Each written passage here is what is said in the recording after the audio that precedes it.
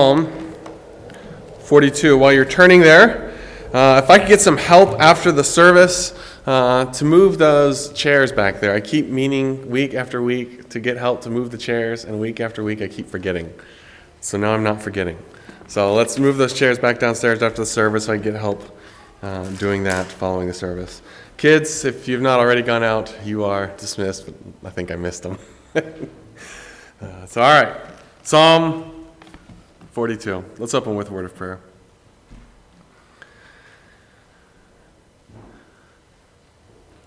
Heavenly Father, even as we have just sung, we pray that you would give us strength, give us faith to keep heart until we see our King, until our faith is sight. Heavenly Father, we recognize that the world is dark and life is hard. But you are good, and you are in control. And Father, we pray that you would give us strength, give us grace, give us mercy for each day as you promise. Sustain us, keep us. And we pray that you would give us all that we need for our good and for your glory. We pray all this in the name of Jesus Christ. Amen. Psalm 42. It is an individual or a personal lament. Really, it goes very well with the next psalm, Psalm 43, and I thought about putting them both together, but decided just to do one at a time. Psalm 42. As I read this psalm, you'll recognize several of the verses in here, most likely, that will stand out to you. In fact, one of them we just sang. It's a psalm that I imagine will connect with you, because it's a psalm that describes a place that many of us have been and many of us will be in times coming. So Psalm 42.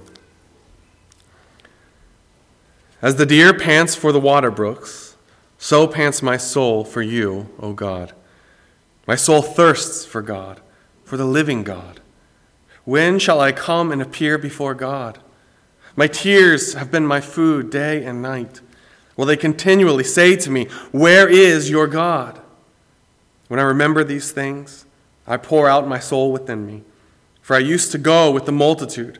I went with them to the house of God, with the voice of joy and praise, with a multitude that kept a pilgrim feast.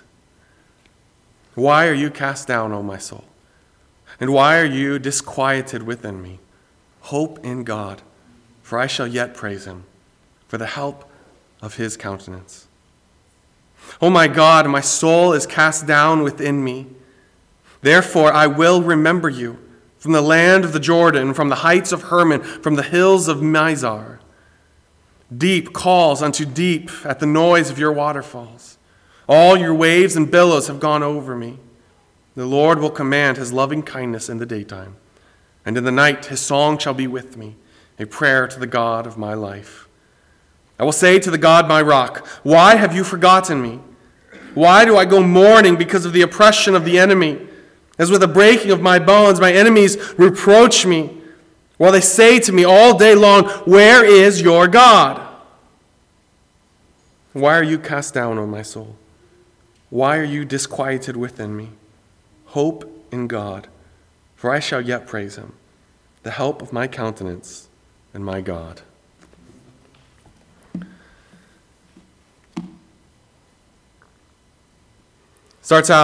This psalm starts out with a very familiar verse. As the deer pants for the water brook, so pants my soul for you, O God.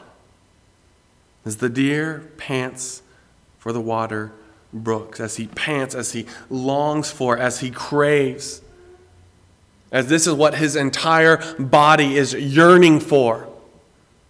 It is what he most basically needs. See, the picture here is not of a deer that is standing by a stream, filling its belly, satisfying its thirst. It's not even a picture of a deer or an animal that will soon have satisfaction. It's a deer in the midst of a drought with no water that is in sight. It's an animal whose entire body is screaming for relief. for just a drop of water, just a little bit of satisfaction.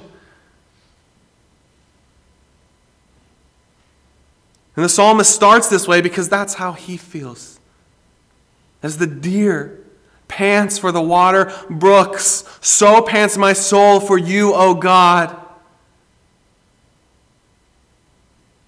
The psalmist needs God as the deer needs water. It is essential. It's his most basic need.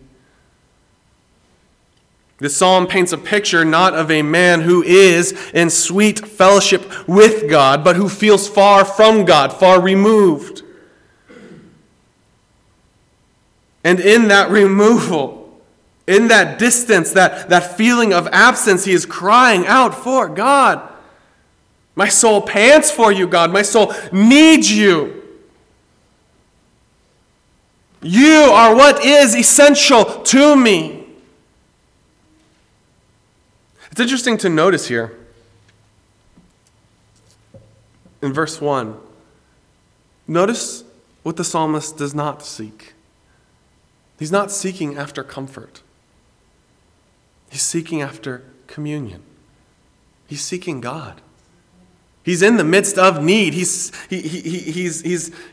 suffering, as we'll see later in this psalm, as there are enemies who are coming against him. And for whatever reason, he cannot get to the temple where God is. But what he's not seeking is, he's not seeking release from this situation. He's not necessarily seeking comfort. He just wants communion with God. How might we react differently in trial if the greatest cry of our hearts were not a cry for relief, but a cry for Jesus? I think that's hard for us. It's easy to stand up here and say that, isn't it? It's easy to say, yeah, we need that. It's a lot more difficult when you're in the midst of that trial, when your soul is crying out, when you feel like God is absent.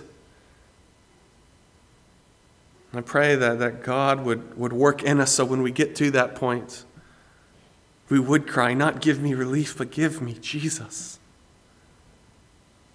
So the psalmist here cries, my soul pants for you, O God. My soul thirsts for God, for the living God. When shall I come and appear before God? What's interesting is that the psalmist here, what he's longing for, and we'll see that later in verse 4. But what he's longing for is not just personal communion, not just to sit down with his Bible and have his personal devotions. That's what we often think of when we think of, as the deer pants for the water, so pants my soul for you, O God. That's what I often think of, the sweet times in the morning when you open your Bible and you're spending time with God. But what he is longing for is he is longing for public worship. He's longing to worship in the congregation at the temple with God. When shall I come and appear before my God? I want to be where you are, which in this time is at the temple. In fact, he goes on later to verse 4, and how does he comfort himself? He remembers times when he was at the house of God, when he was worshiping with the multitude at the feasts.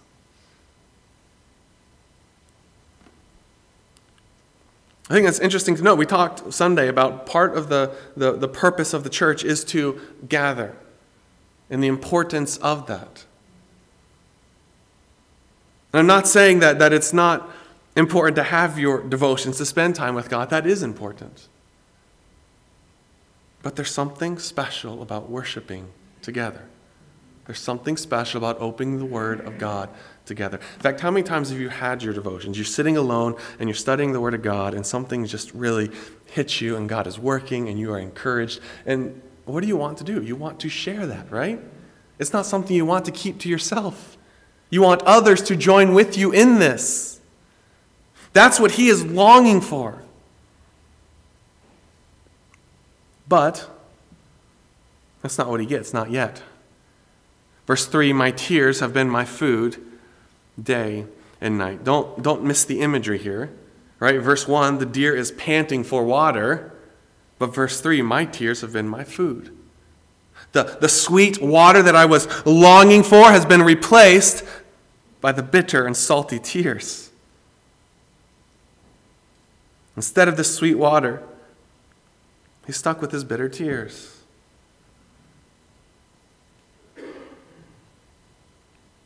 There is food day and night where they continually say to me, "Where is your God?" Verse 3 is talking about his internal struggle.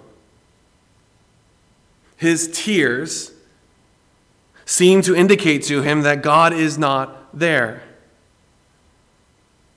As he backs up and he looks at the evidence, and he sees this lingering pain, he sees this loneliness, he sees these sleepless nights, he sees these prayers that seem to him to be unanswered, and it begs the question deep within himself, where is your God? Surely if God were real, surely if he really cared about you, surely if he was really good, surely he would have answered you by now, right? You are responding rightly. You're saying, "God, I'm in need, I need you, where are you? I'm longing for you," and he's not coming. So where is he? Where is your God? It's one thing when someone else says that to you, and we'll see that later in verse 10. His enemies say to him, "Where is your God?" It's another thing when that is how you feel deep inside. I think we've all been there at times. When you're struggling through something you don't understand, and you may not voice it, you may not put it into words, but it's there. Don't you see, God? Where are you, God?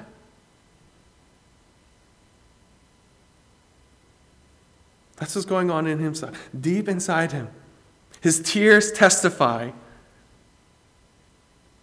seem to indicate to him that God is not there. And that's what he is struggling with. It is he himself on the inside that is struggling with his faith. Where are you, God?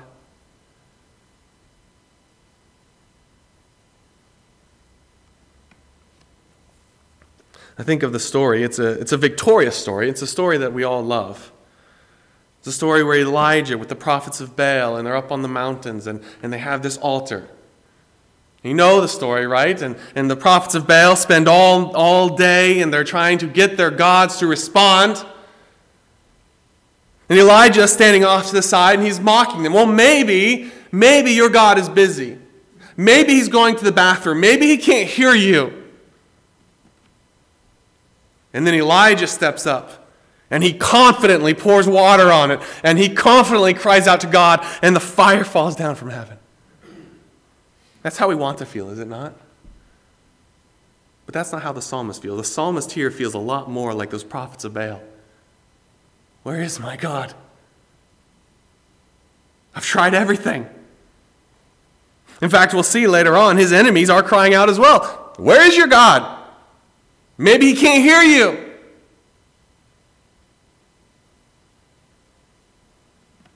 Verse 4, but when I remember these things, when I remember, notice that even in the midst of this struggle with unbelief, the psalmist keeps reacting rightly.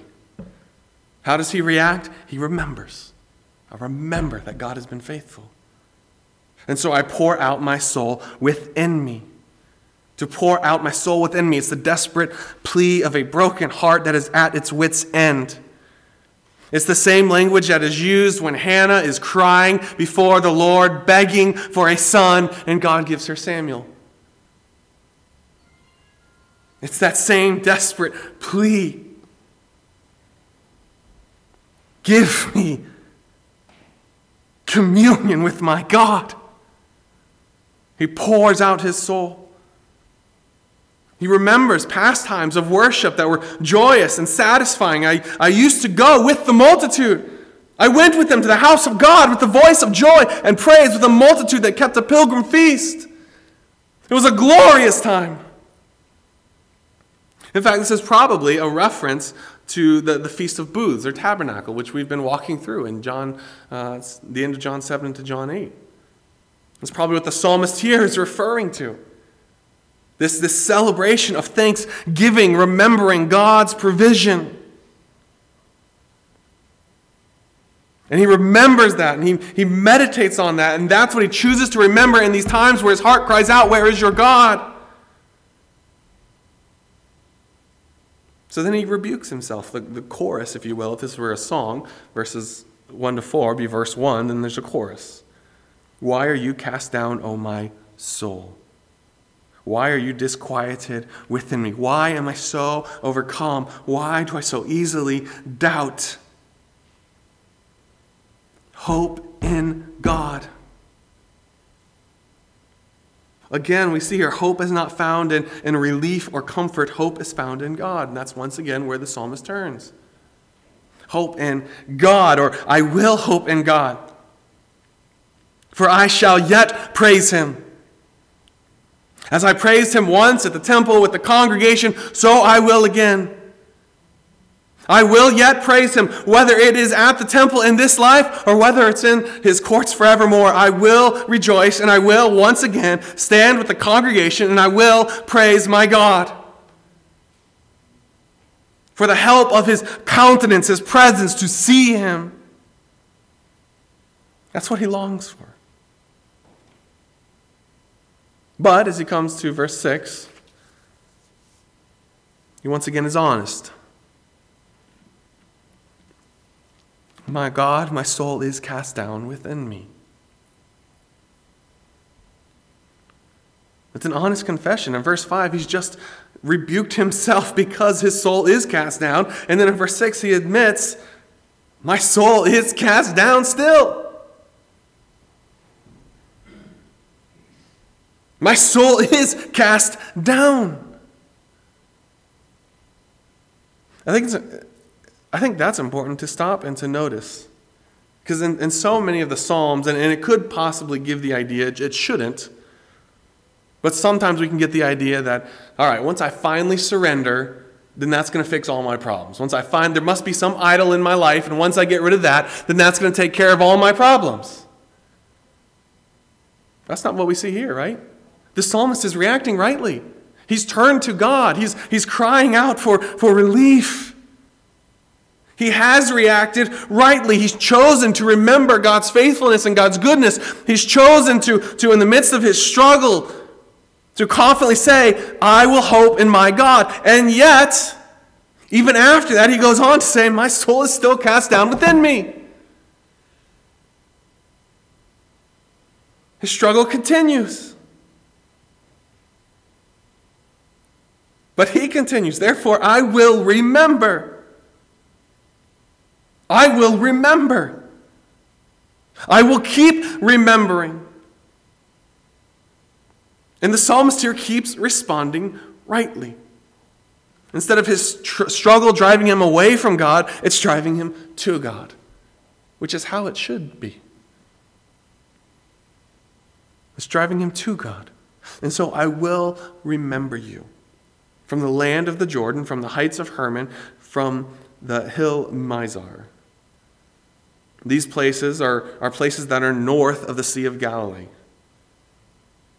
Many people take this to be the idea of his present location, or the idea that he is far removed from Jerusalem and the temple. He's far removed from the very thing that he is longing for, to worship in the presence of God with the people. And yet, even in that, he says, "I will remember you.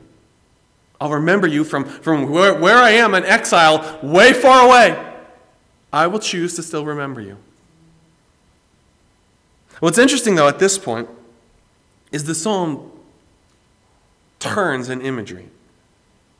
So stanza 1, verses 1 to 4, were the idea of a drought, right?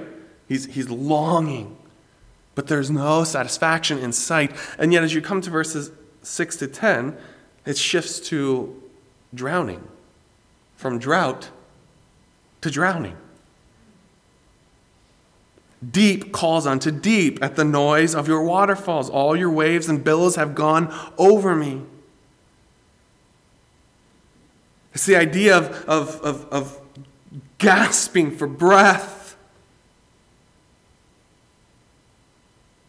drowning in the depths. It's as if all of creation has turned against him, and the deeps are grabbing him and pulling him under. They're working together as deep cries out to deep.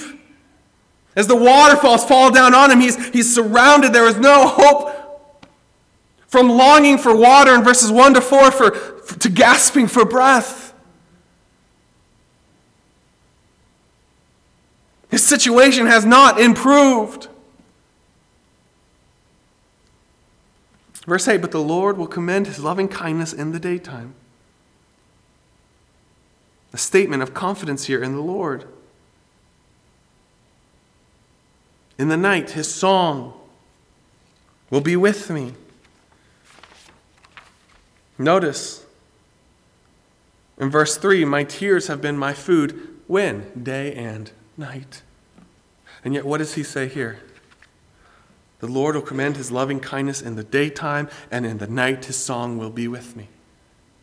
Even as these tears are overtaking me, God is with me.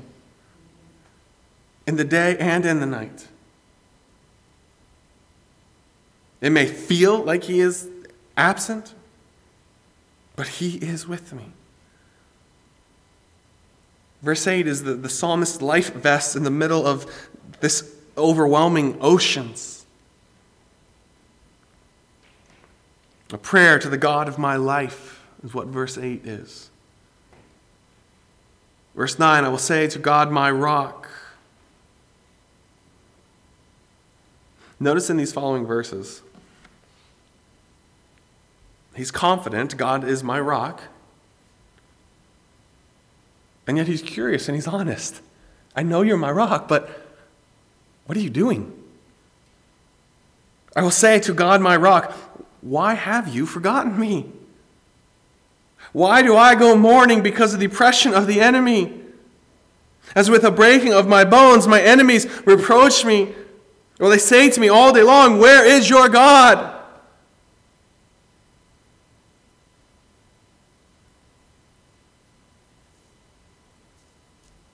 I don't think there's a problem here with him asking God what's going on. He's shown all throughout this psalm that he is reacting rightly. I don't think as he comes to God in verse 9, he says, why have you forgotten me? I don't think he's doing that in an irreverent way. He's simply laying bare his heart before God. This is how I feel. Where are you? Why have you forgotten me, God? I know that you're the God of my life. I know that you are God, my rock. I know that your loving kindness is with me, that you are with me, but why have you forgotten me? Why do I go on mourning? Why are my enemies teaming up against me? Now it's not just my doubts inside me that creep up and say, where is your God? They're vocalizing it against me. Where is your God?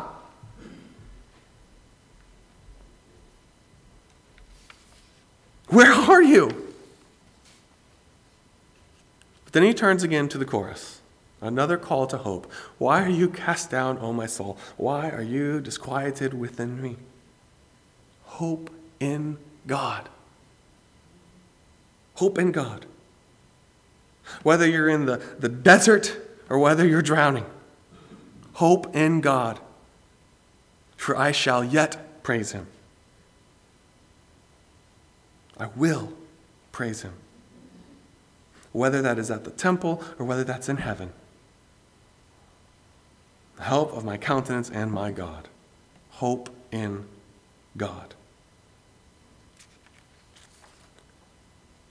As you come to the end of this psalm, that's the theme of the psalm. Hope in God. I say this, I feel like, every psalm. I've grown to love this psalm.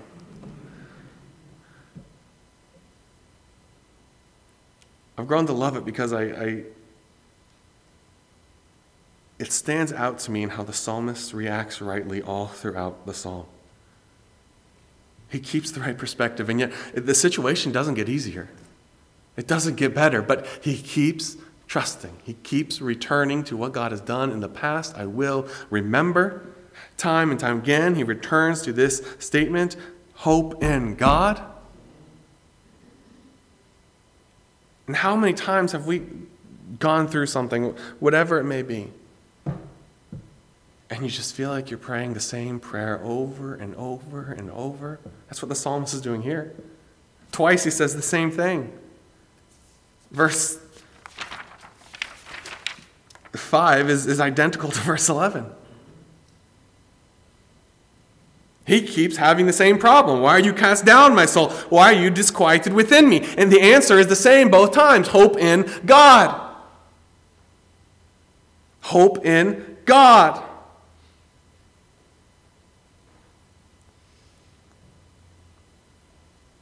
So I think the application from a psalm like Psalm 42 is this: whether you are in the middle of a drought or whether you are drowning and you feel overcome, either way, I would call you this evening to hope in God. Remember who He is. Remember what He has done. Be honest. Bear your heart before Him.